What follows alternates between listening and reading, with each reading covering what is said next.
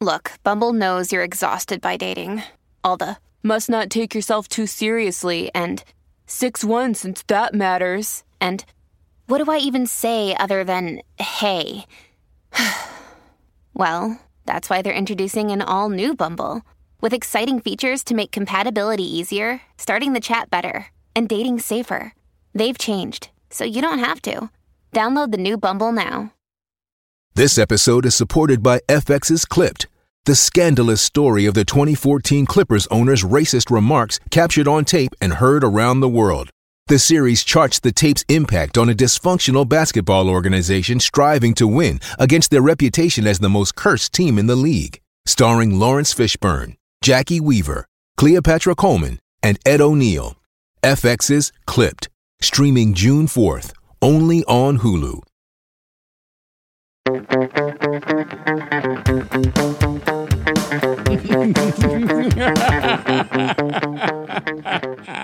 Hello and welcome to The Villain Was Right, the podcast where we look at movies and TV show from the villain's perspective and dare to ask, were they really all that bad? I'm your host, Craig Fay. And I'm your host, Rebecca Reeds. And this week on the podcast, this is much requested.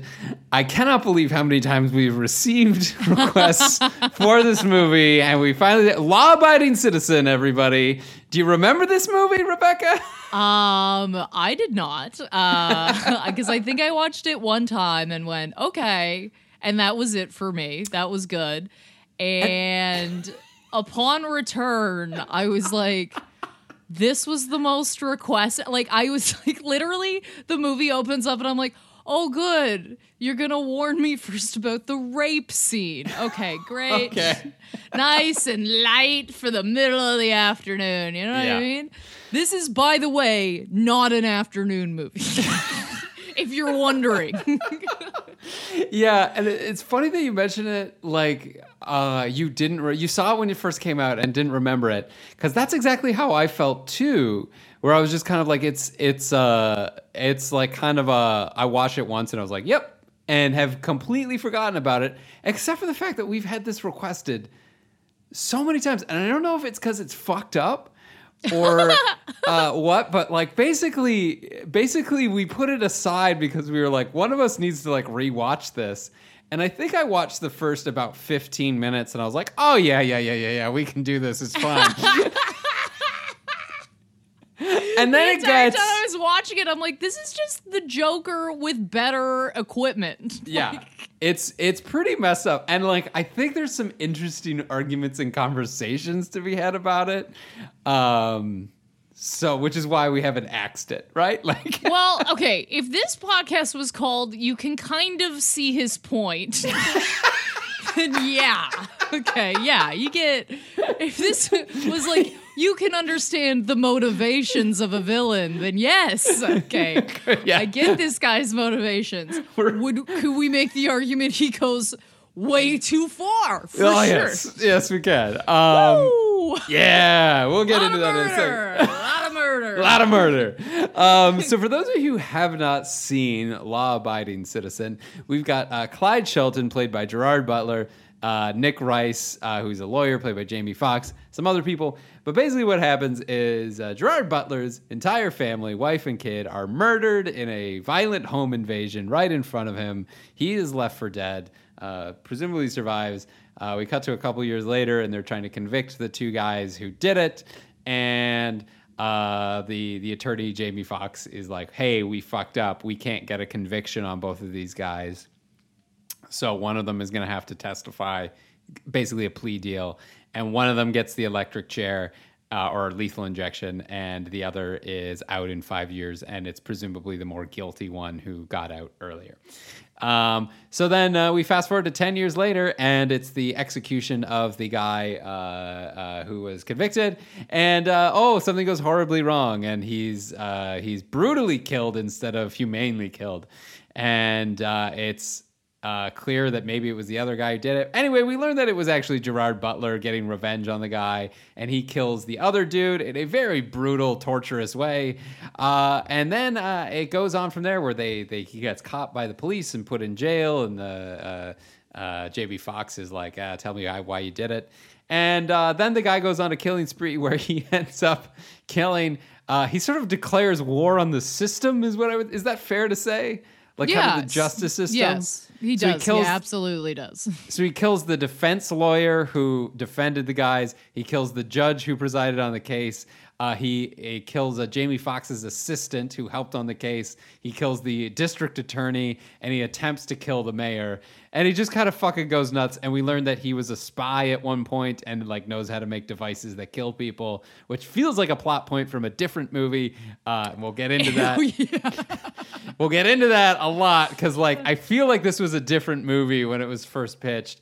And then at the end, Jamie Foxx ends up basically outsmarting him. And, he tunneled out of prison. So he had this whole thing. He kills his cellmate too.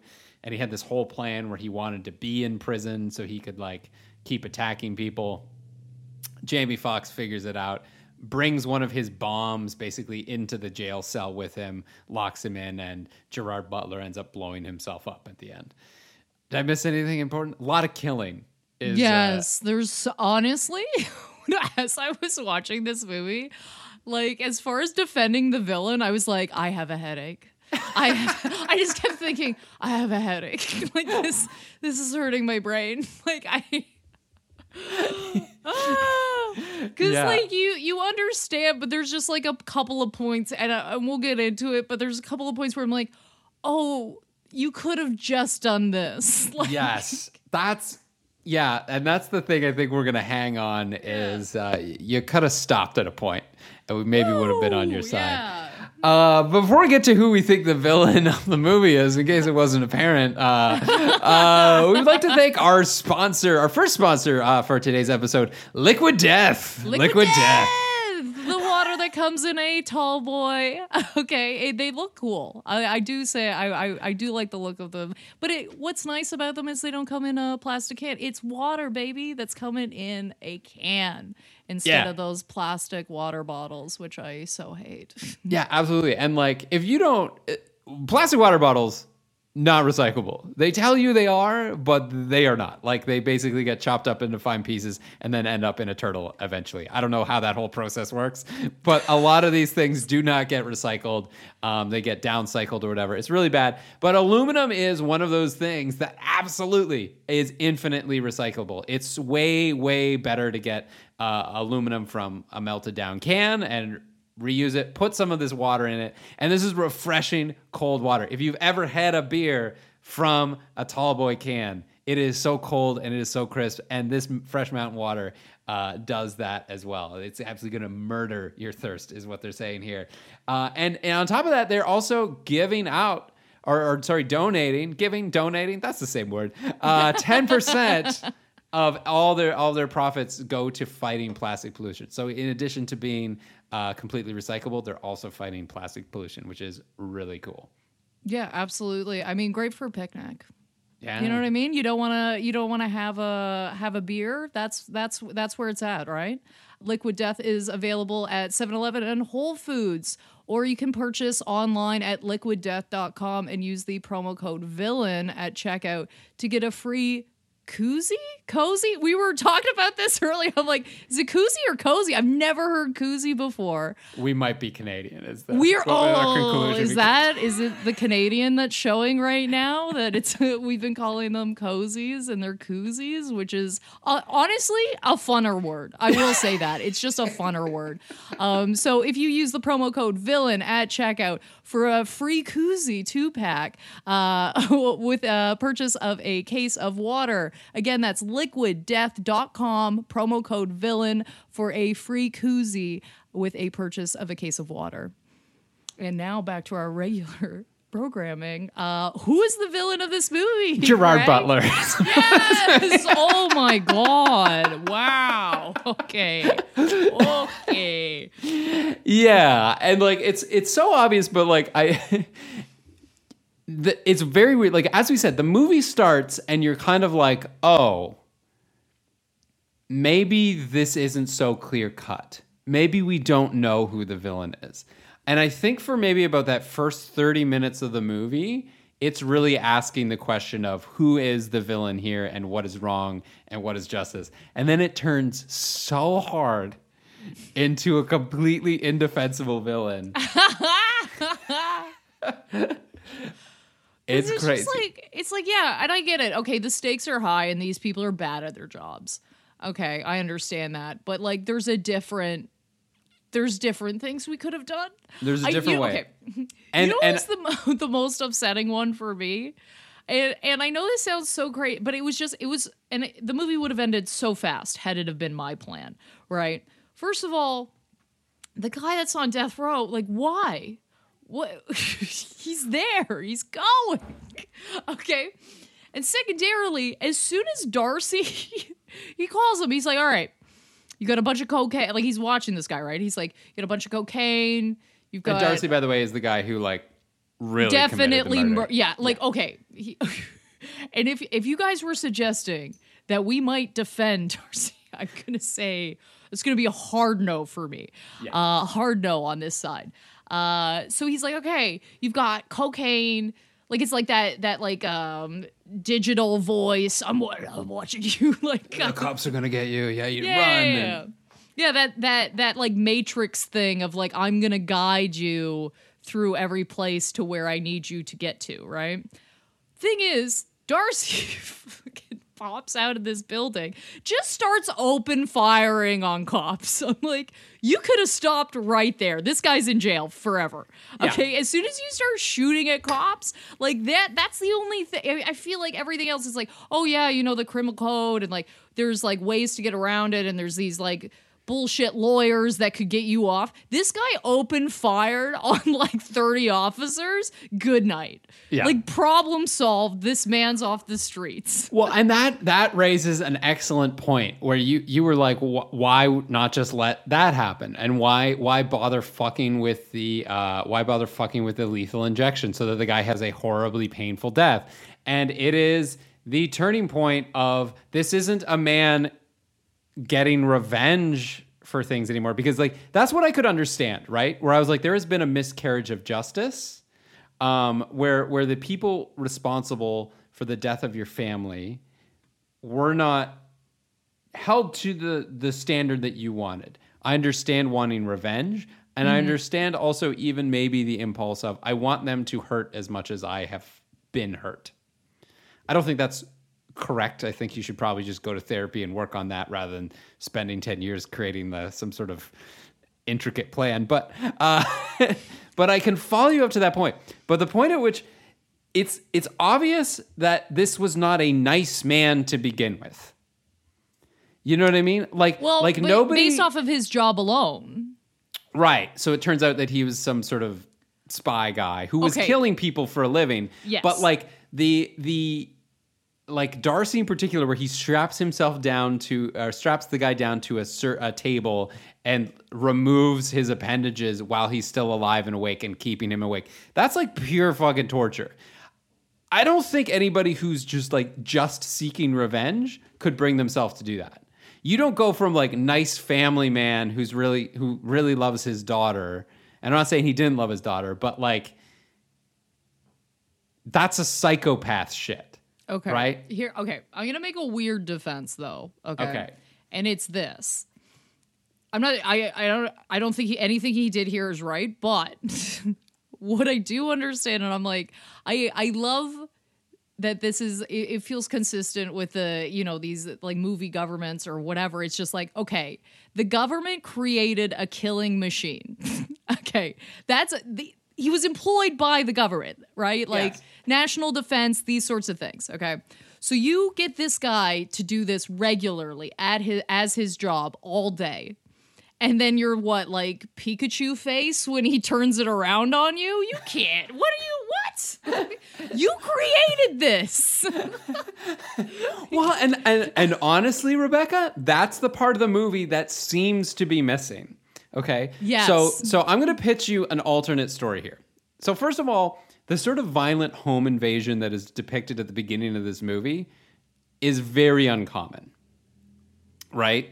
It really doesn't happen where you have people entering a house where people are present with the explicit intention of harming people, right?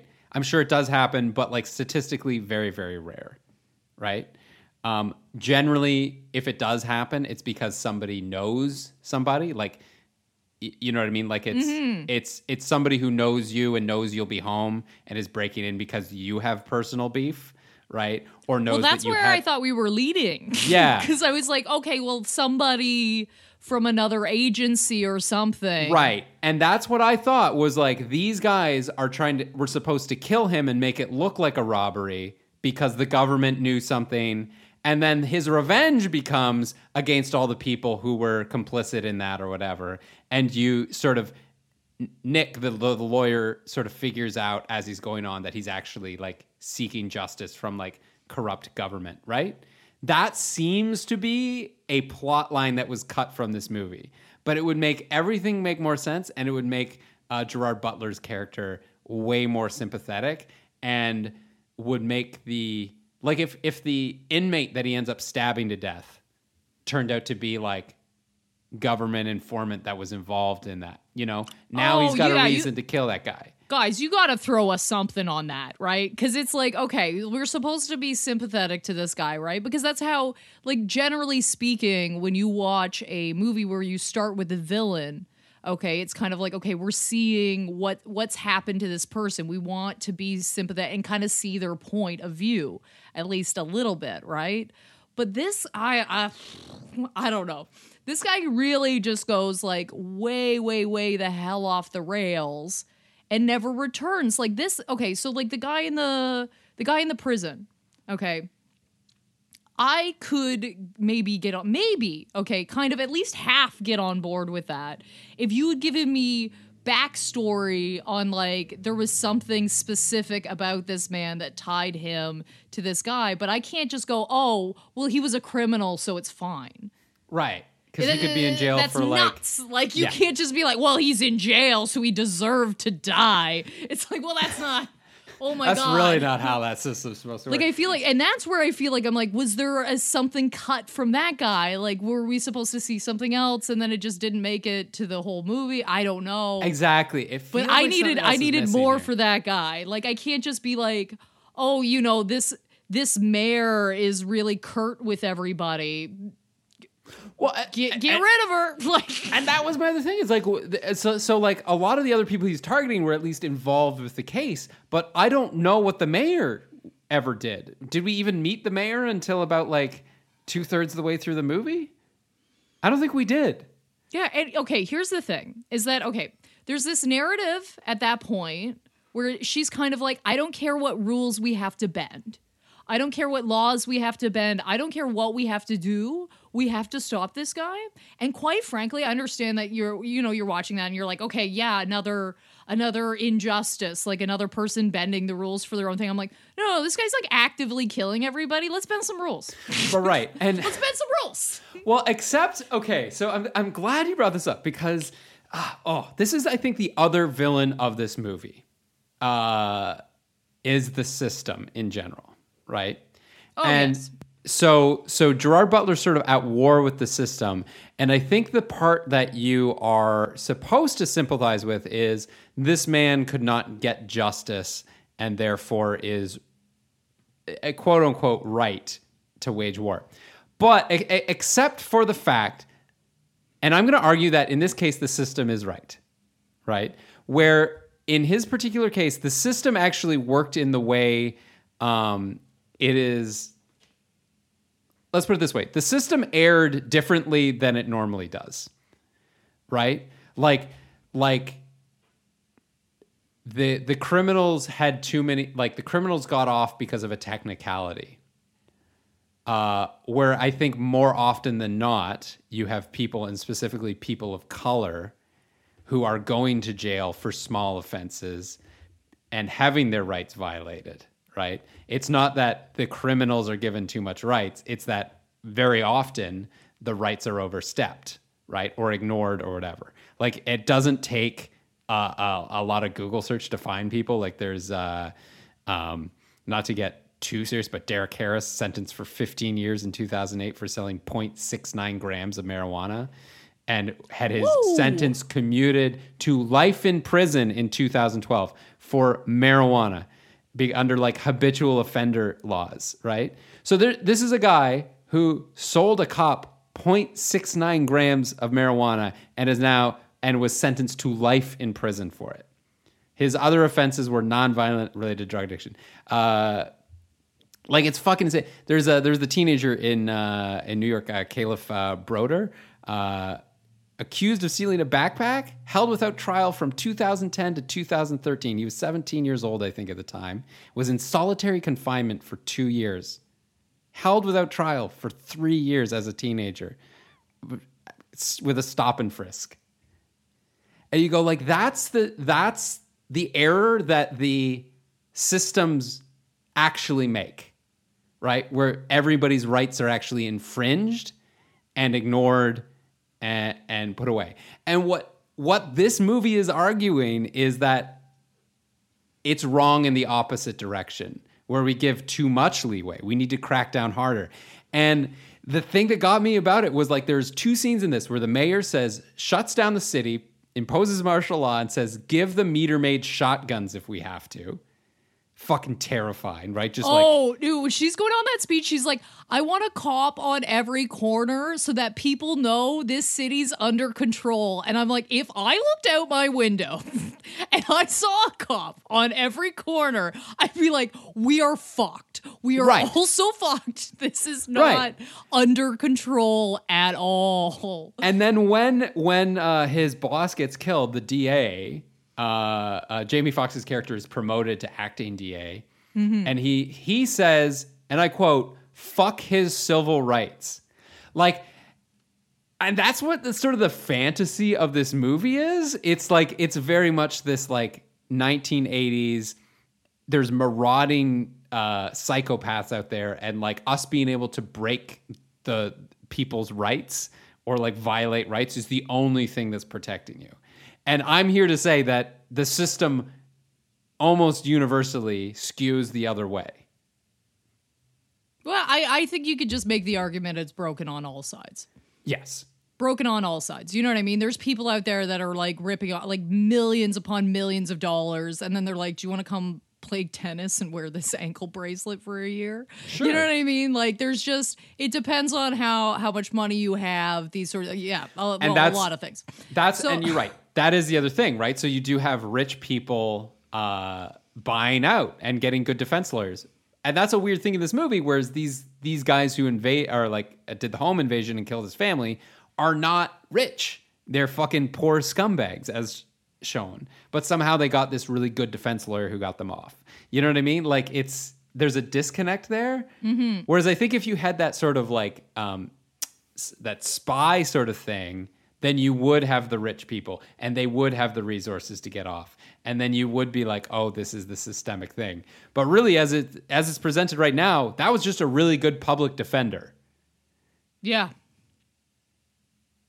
And I cannot stress enough. So the reason that they get off in the first place is because of the exclusionary rule, which basically means that the evidence is not admissible because it was collected in a way that violated their rights.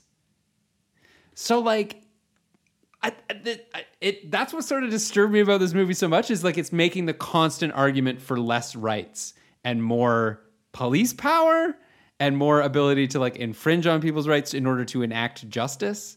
And I feel like that's just, it's the correction in the wrong way than certainly what we need now. Oh, yeah. I can't stop. Cop on every corner. If I saw anything on every corner, I would fucking flip out. If there was a lemonade stand on every corner, I would shit my pants. Like, I just, like, anything that much is never good. Like, you're absolutely right. That a lemonade stand with just, like, a little Girl Scout on every corner, you'd be like, no, I'm in the Truman Show. Something's happening. Like, this isn't okay. Yeah, this is some horror movie shit. I'm having a full ass breakdown. Would you like some lemonade? Oh, God. No. Get me out of this city. Yeah, 100%. So 100%. This guy, okay, so we've got Jamie Foxx, who is basically the opposing force of our Gerard Butler, right? Like, yeah. He cuts a deal and he's like, listen, this is better than, like, if we totally go for it, we might lose everything. I mean, fair enough. These aren't, and it comes up where it's like, okay, like you're just really, you're really worried about your conviction rate and you were worried about losing. But it's also like, yeah, like he probably wants to get some of these guys off the streets for a while, like the best he can, of course. Like that makes sense to me that he's like, okay, this is my job. This is unfortunate, but this is the system I have to work within. Yes, and I think he did do a good job. You know, like he even says this doesn't seem like a victory, but it is. We got him. We put him away for a while. They're off the street, and like. Although you do sit there, like, the entire time I was like, oh, yeah, like, this isn't... You're not good at this speech. It's all I want to say. Like, there's really no soft... Like, I felt like I'm like, you just don't understand you're talking to a very traumatized person. Yes. Yeah. Okay, so could he have handled that a little better? Yes. Does that justify... Gerard Butler then sending a DVD of him mutilating a man to his young daughter? No. You know, yeah. it's I don't know, that high conviction rate makes him, the thing that you pointed out, makes him, they try and paint him as like, oh, he's worried about his reputation. But that's what he got the conviction. He got it, right? It's an imperfect system, and he was able to put those guys away even for a little while. It's sort of the result that you want, right? Mm-hmm. Mm-hmm. And I think, I don't know, I could be wrong, but I'm like, okay, he's so smart. He could have gotten the main characters done quick. You know what I mean? Like, this could have been done 10 years ago. Like, this was literally your job. This is what you would do actively. Just get rid of that one other guy. Yeah. Justice served. Like, some of the, like, when she answers the cell phone, and, like, I get it, she's a douchebag, okay? The judge is a douchebag, I get that. But there's also something that I found so strange about Gerard Butler's character, that he was like, okay, like, this guy's a genius. He's like, you know, it's kind of like if he wants you somewhere, you will be there.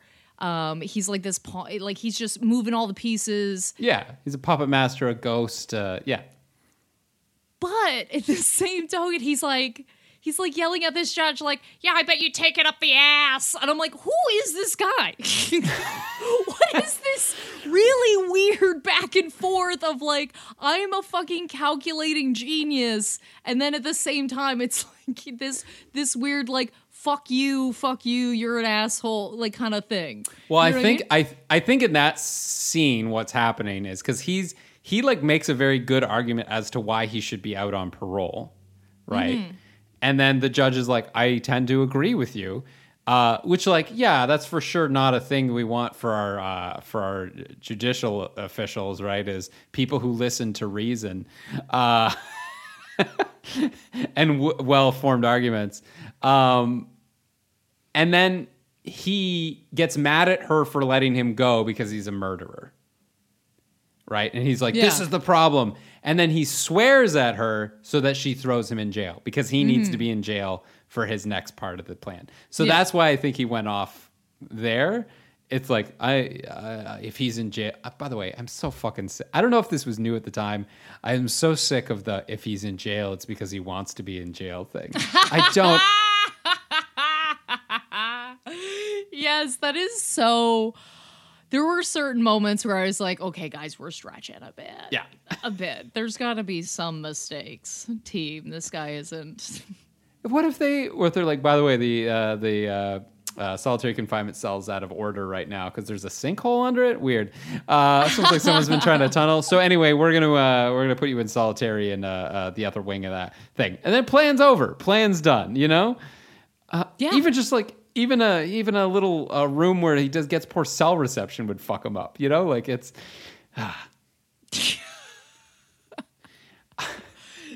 I would just love to see a movie. Not an afternoon movie. Yeah. I would love to see a movie that's like, if he's not in jail, it's because he doesn't want to be in jail. Like, it's... Being in jail would actually fuck up his mastermind plot quite a bit. That is it really reduces his mobility and ability to obtain materials and think off the top of his head. Can you imagine? I can't. This is something I can sympathize with, though, is spending 10 years planning something and then just having one little thing go wrong that fucks it all up. That's the movie I want to watch. That is the movie I want to watch. Just like 10 fucking years of planning, and he like, I don't know, trips over his shoelace or something. Just like breaks his ankle. Fuck! Oh! Oh no! I really needed to be able to move for this to work. Or he goes to stab his cellmate to death with the bone of the T-bone steak, and it's just like, you know how there's that like cartilage end on it sometimes that isn't quite, so it just like bounces off of him. He just gets beat up in a cell, and like everyone's fine, just convicted of murder. Yeah. But I really need to go back to the point of there's revenge and then there's like torture porn, you know? And he's a sadistic fuck. Because, like, okay, you get why he wants to take things down. You're like, yes, the system doesn't work. This is fucked up. That what happened to him was super fucked up. Like, none of this is correct, of course. So you're like, yes, okay, I want a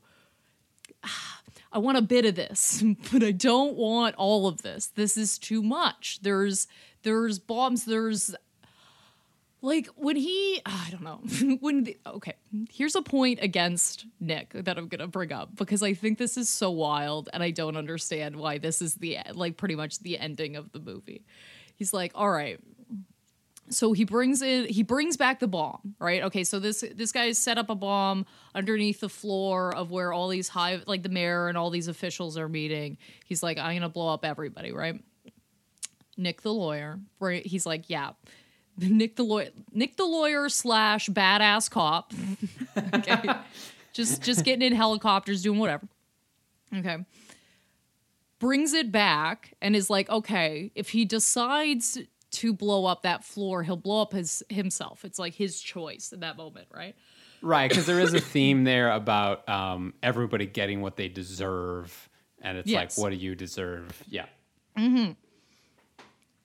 But I could be mistaken. Maybe I missed a plot point. I'm like, there's no way he blew up just himself. That was a huge fucking explosion. Yeah, it blew up the side of the prison. It was a big explosion. Okay, that's a prison, and from what I understand, most of these prisons are full. Okay, pretty dense. Yes, like they're dense, okay? I'm like, there's no way he just took out himself. Okay, that was a big fire. That was a lot of people. And again, I feel like this movie has this weird perspective of like, well, they were criminals, so they all deserve to die. Right? Jesus. Yeah. Everybody in prison is, yeah. And let's not gloss over the fact that he needed to be stopped. Gerard Butler needed to be stopped. But bringing a bomb into a cell so that the other person blows himself up, that's still murder. You know, like that's like you brought it to them. Like if I know that you're going to hit this button, Rebecca, right? And I bring a bomb that's going to detonate when you hit that button. That's murder. Regardless of whether... okay. I see what you're saying. Yes. Okay. And I get that. But I just think it's to me, it's kind of like, okay, if you're holding on, if you buy a gun, you also better be prepared to get shot. Yes. Like, okay. If he's willing, if this guy's like, okay, I'm willing to blow up a whole floor.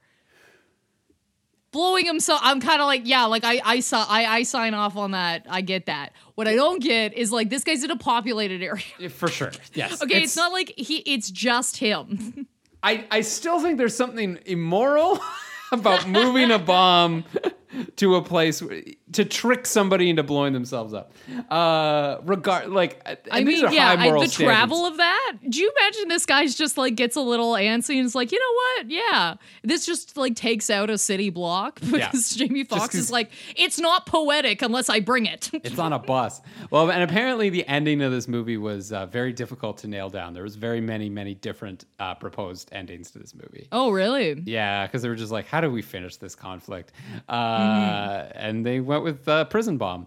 But like the other thing about this is like, in order to justify him at all, the crime at the beginning of the movie has to be so heinous as to have no moral gray area, right? Yes.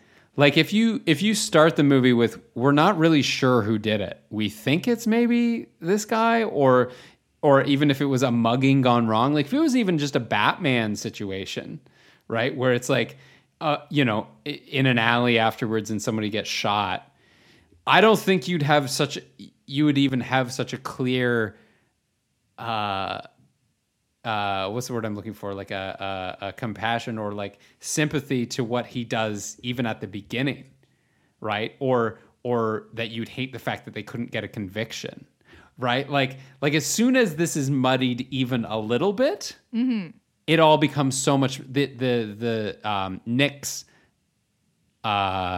Nick's prosecution of it and everything becomes so much clearer and more correct. Like, do you get the point I'm making? Like, it has to be so bad at the beginning for any of this to make sense. Yes. And I mean, I would agree. I would say that it is. I would say it is so bad at the beginning. But it's just to me, we brought the circle out too wide. We kept going, and it's like we should have contained. Well, like, and the one that got me was like the car bomb that kills like the assistant Sarah, who's just kind of like an attorney that worked on the case, like was Nick's assistant or whatever. And you're like, what did she actually do? Yes. Yeah. That's where, that was a really big turning point for me too. I was like, Sarah, no!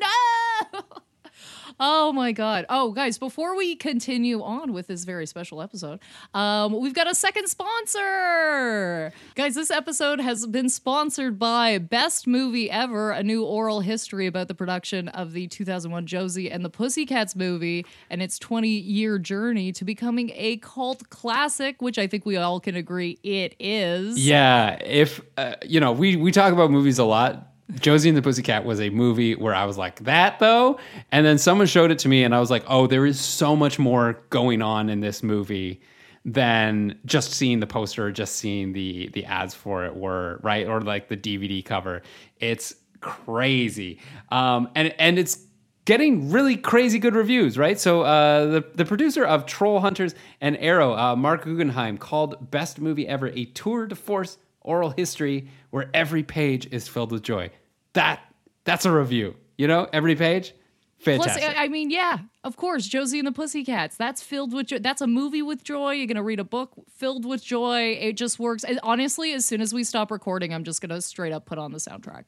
Like, I've already been humming all the songs in my head. As soon as I read this, I was like, yeah, we got to do that. Guys, if you want to get your copy of Best Movie Ever, it is available on Amazon or josiebook.com. If you want to hit up josiebook.com and enter the coupon code VILLAIN at checkout, you can get 25% off your purchase. That's josiebook.com and enter the code VILLAIN. Du jour means FBI because of planes. And now back to law-abiding citizen. Sort of the opposite of Josie and the Pussycats. Yeah. Oh, the mood. The mood switch. I love that they keep law-abiding citizen. I'm like, this guy broke so many fucking laws. Oh my God. It's really a movie of just watching men turn into what they hate. It is. It's just men turning into what they hate. I'm going to need more explanation than that, I think. Well, okay. So, all right, Gerard Butler. Okay. He it's like, okay, so his whole thing is like, okay, these guys murdered my family. So then he turns himself into even more of a murderer than I guess he already was employed by the government. And a slightly more indiscriminate murderer, too. Yeah, and actively makes deals, which was the thing he is very much against. Okay, making deals with, like, murderers making deals with lawyers is how this all started. And this is all he utilizes as a tool, right? So he's just, and I understand that that's like the point. Like he's but trying it's to very teach much them like the him lesson of just turning into the thing he hates. Like these people, you know what I mean? Like you look at some of these people and like some of these people were so not involved. These actually, do you think every lawyer on that lot was somebody that had worked for this man at the time that this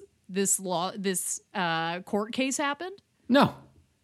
Fuck no. Some of these people are just reading books, man. They're just coming in, they're slamming these books down, getting yelled at by a man that's twice their age, getting felt up in the back room and going home. Okay? It's not their fault. What is this? Yeah, and the defense lawyer in this is another one where it's like, we have one scene where he like makes like a sexual comment towards Sarah, the assistant or the assistant attorney or whatever. And like that's supposed to paint him as like, well, I guess he's a bad guy then. He's a sleazebag. And like, yes, he is for that, but also doesn't deserve to be machine gunned to death. Or no, he was the guy who was buried alive. Yeah, he was for 3 days. For 3 days. He was chilling down there 3 days. And listen, the defense attorney is an important part of the judicial system, right? You do not want a system where people do not have a defense attorney, right? Yeah. Like that's the whole there and back. And like, again, I keep going back to the fact that this movie is proposing the wrong things for the wrong solution, like for the wrong problems. It's like, well, they shouldn't have had a defense. Okay, so you want just fucking executions on the street then, you know?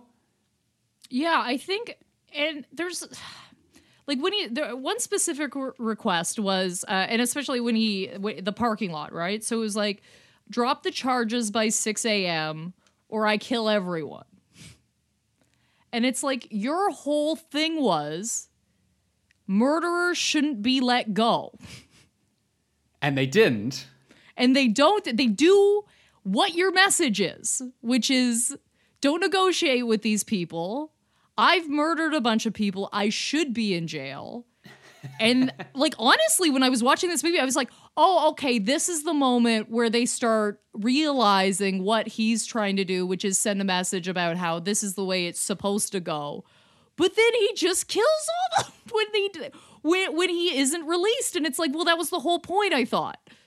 That was your whole point, was that you shouldn't be released because you are a murderer. Absolutely. And there's no higher moral purpose here. It sort of starts out with like, I want to teach you a lesson about keeping your word and like, you know, not listening to people and not making deals and that sort of thing. But he doesn't hold that up at any point. Yeah, like he literally says, lessons not learned in blood are soon forgotten.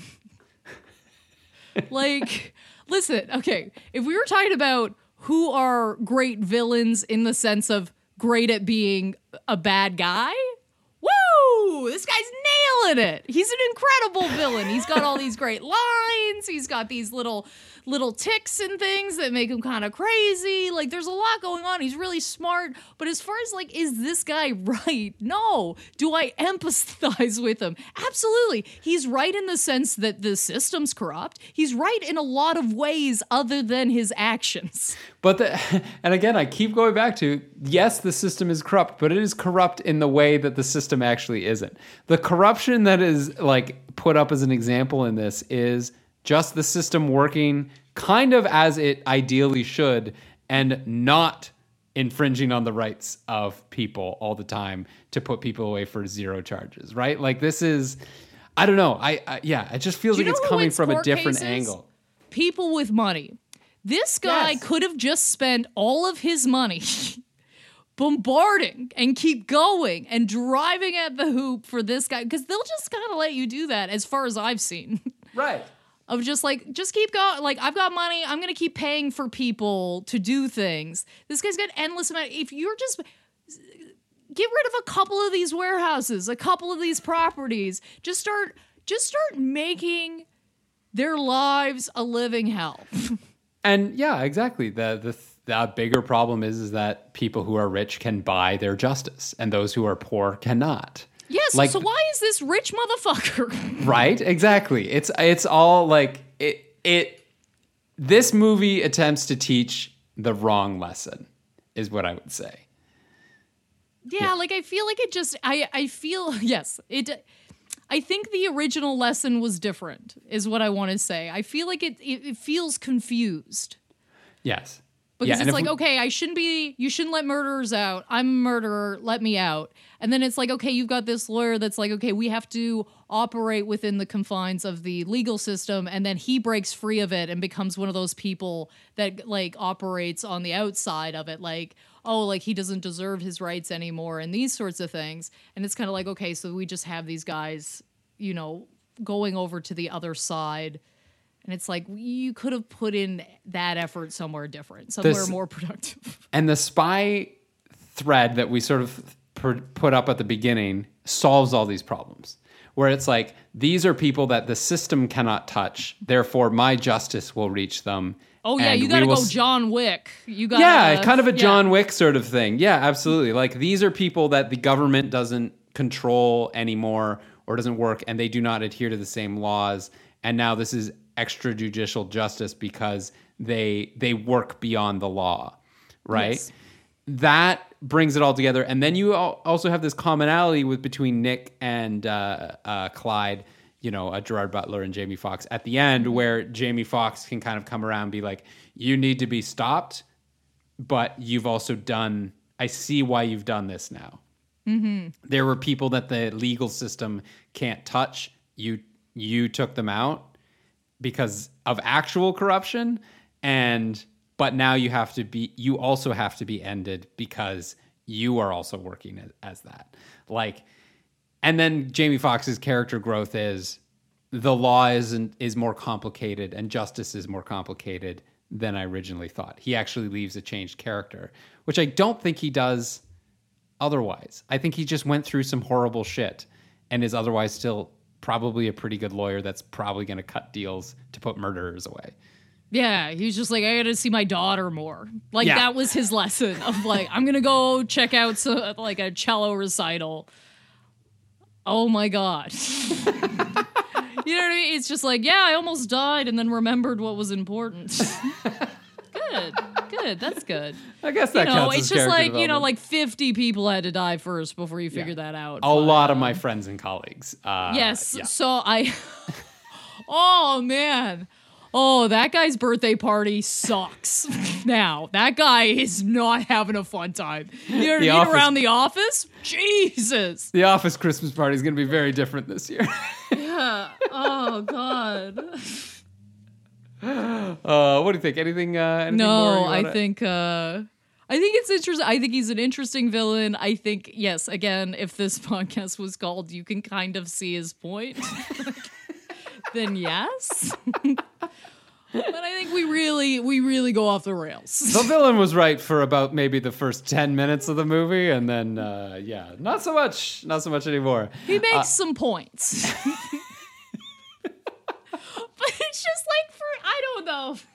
Like, I'm on board. I think it's some interesting questions. I'm not sure we got to the bottom of it. A deeply flawed movie that I have not thought about since it came out. So there we go. Yes. Deeply so it is, of course, time for our definitive rankings of how good the villain is. What do you got, Rebecca? I've got and of course, well, I think we both know who I'm judging. Yeah. I've got From the Secret to a Pinterest Vision Board. I'm gonna give Gerard Butler a Charlie Day Crazy Wall. You went too far. It's too much, man. It's too much. Absolutely. I also did Gerard Butler's character. So I did the law-breaking citizen scale. So breaking the law instead of following it. So from a homeowners association bylaw violation, because fuck, who cares about those? All the way up to double parking behind an ambulance. I'm going to give. You're doing some real harm there. You're hurting people. I'm going to give Gerard Butler's character a public urination, because we all understand the impulse. And everyone can understand it when it happens on occasion. But when you do it all the time, we've got a bigger problem. That explanation's so big. Sometimes you're just going to murder somebody. It's just going to happen. Sometimes, justice is not served and you need to seek revenge. And everyone's going to be like, we don't like it, but it's fine. But when you're pissing all over the place and everyone's house, Jesus. Everyone's lawn is yellow and they're like, why? Why? It's like the neighbor does this. All right. And before we get to our heroes and villains of the week, a couple ways that you guys can help the podcast. First of all, if you want to get in touch with us, we are almost everywhere. We're on Twitter, VWR Podcast. We are on Facebook at Villain Was Right. And if you want to reach out to us with some suggestions or anything like this, like we said, law-abiding citizen. So many email suggestions for this weird movie. You can get in touch with us at villainwasright@gmail.com. And as always, of course, we're on Patreon. So if you want to hit us up on patreon.com/thevillainwasright, we've got a couple of tiers. Of course, we always have bonus episodes, and you get the whole backlog of bonus episodes. If you sign up now, you get all of them. You can listen to all of them back to back. Great for a road trip. We get loose. If you want a couple of buddies in your ears, that's what you want to get. Of course, we also have audience choice.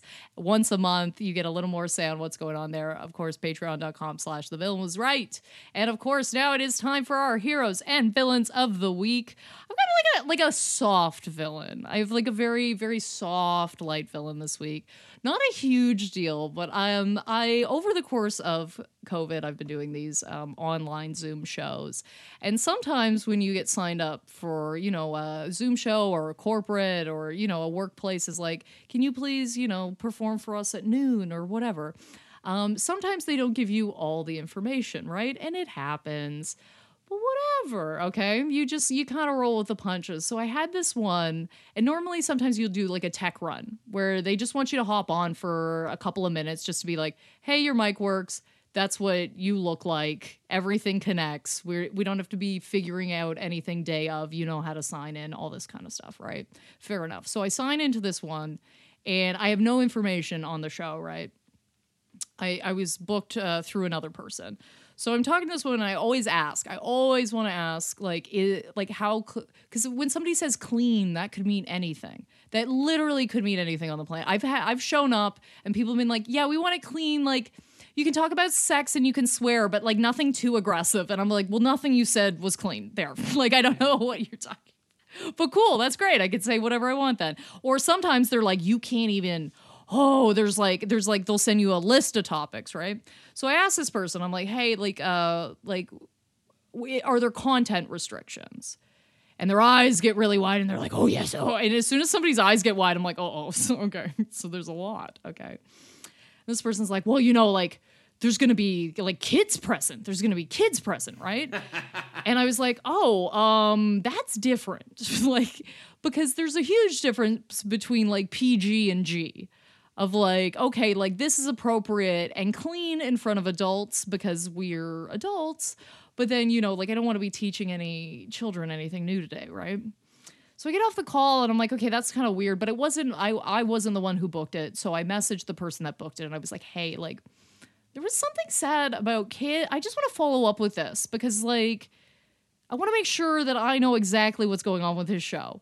Anyway, we get an email back being like, no, I misspoke. Like, no, I just meant like maybe around. Like, they're not invited specifically. It's just like they might be around in the room and like, that's why we don't want swearing or whatever. And I hear that all the time. So I'm like, okay, that's not a problem at all. Right? But I'm like actively, it was like, oh, no, Rebecca didn't hear me correctly. That's how it was worded to me. And I was like, oh, okay. Yeah, maybe I was just like, because it was an early call. I was like, yeah, maybe I just didn't have enough coffee in me, whatever. When I log into this Zoom show, am I not looking at 30 children's faces? Of course you are. Of course. 100%. I was like, okay, so you did invite children. but realized that might be an issue and tried to backpedal.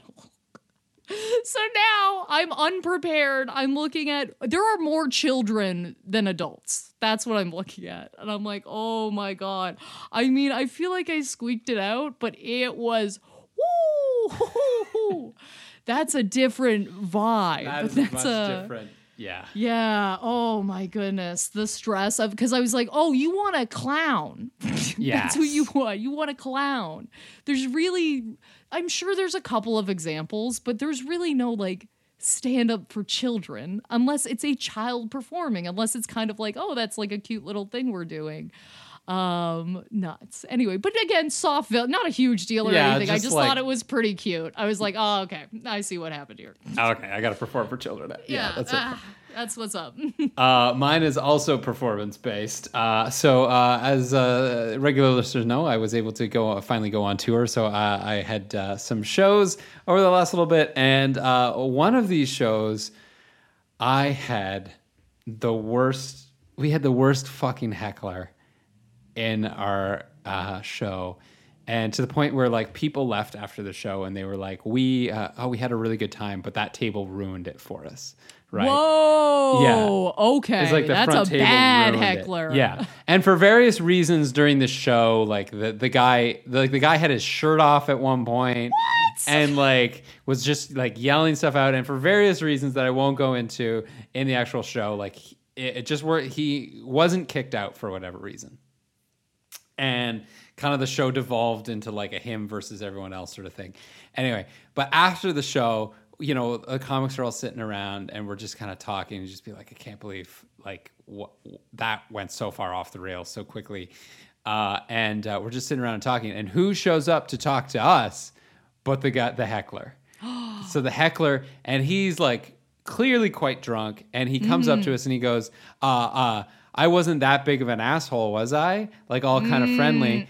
And I look him in the eye, and like me and the other comic were like, yeah, you were a huge asshole. Yeah. And like he immediately starts getting all defensive. Like, oh, well, you know, like saying stuff like, well, you know, I was just helping out, which like you're not.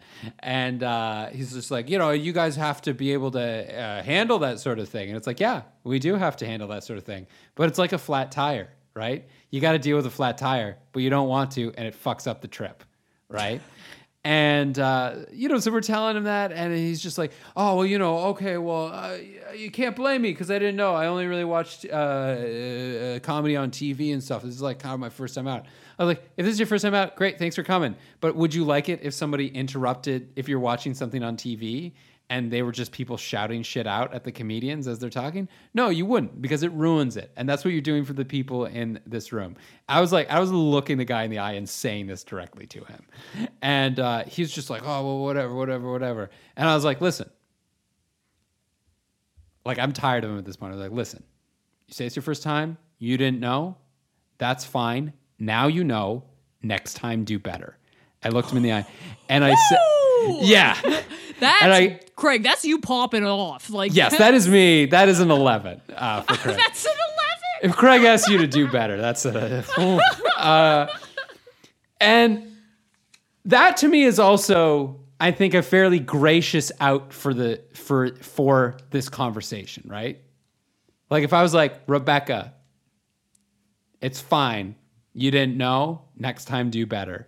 You, as a sane human being, would bow out and be like, thank you so much.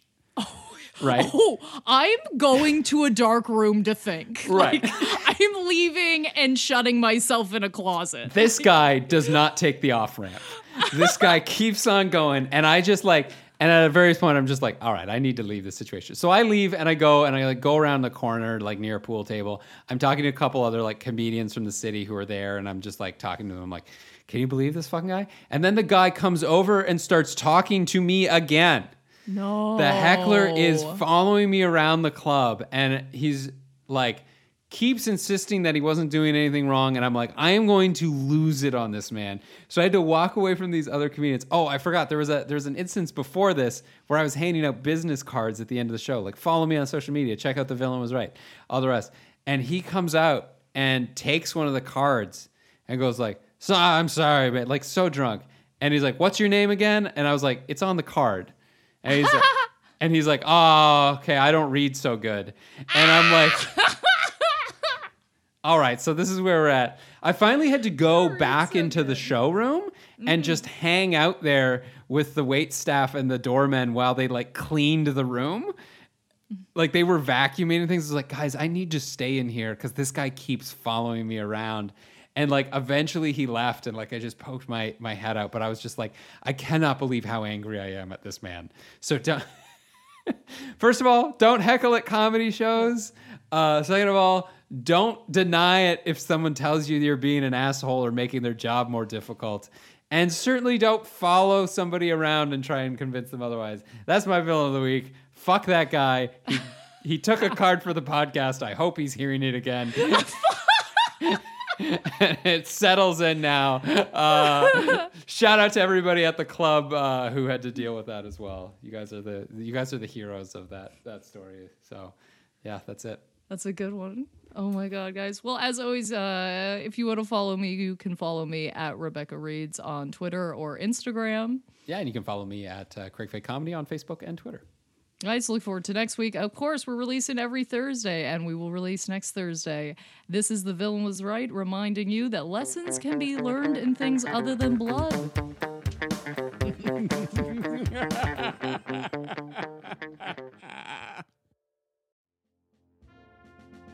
The Villain Was Right was produced by Andrew Ivamy for the From Superheroes Network. For more great podcasts like this, as well as YouTube series, webcomics, and so much more, visit FromSuperheroes.com.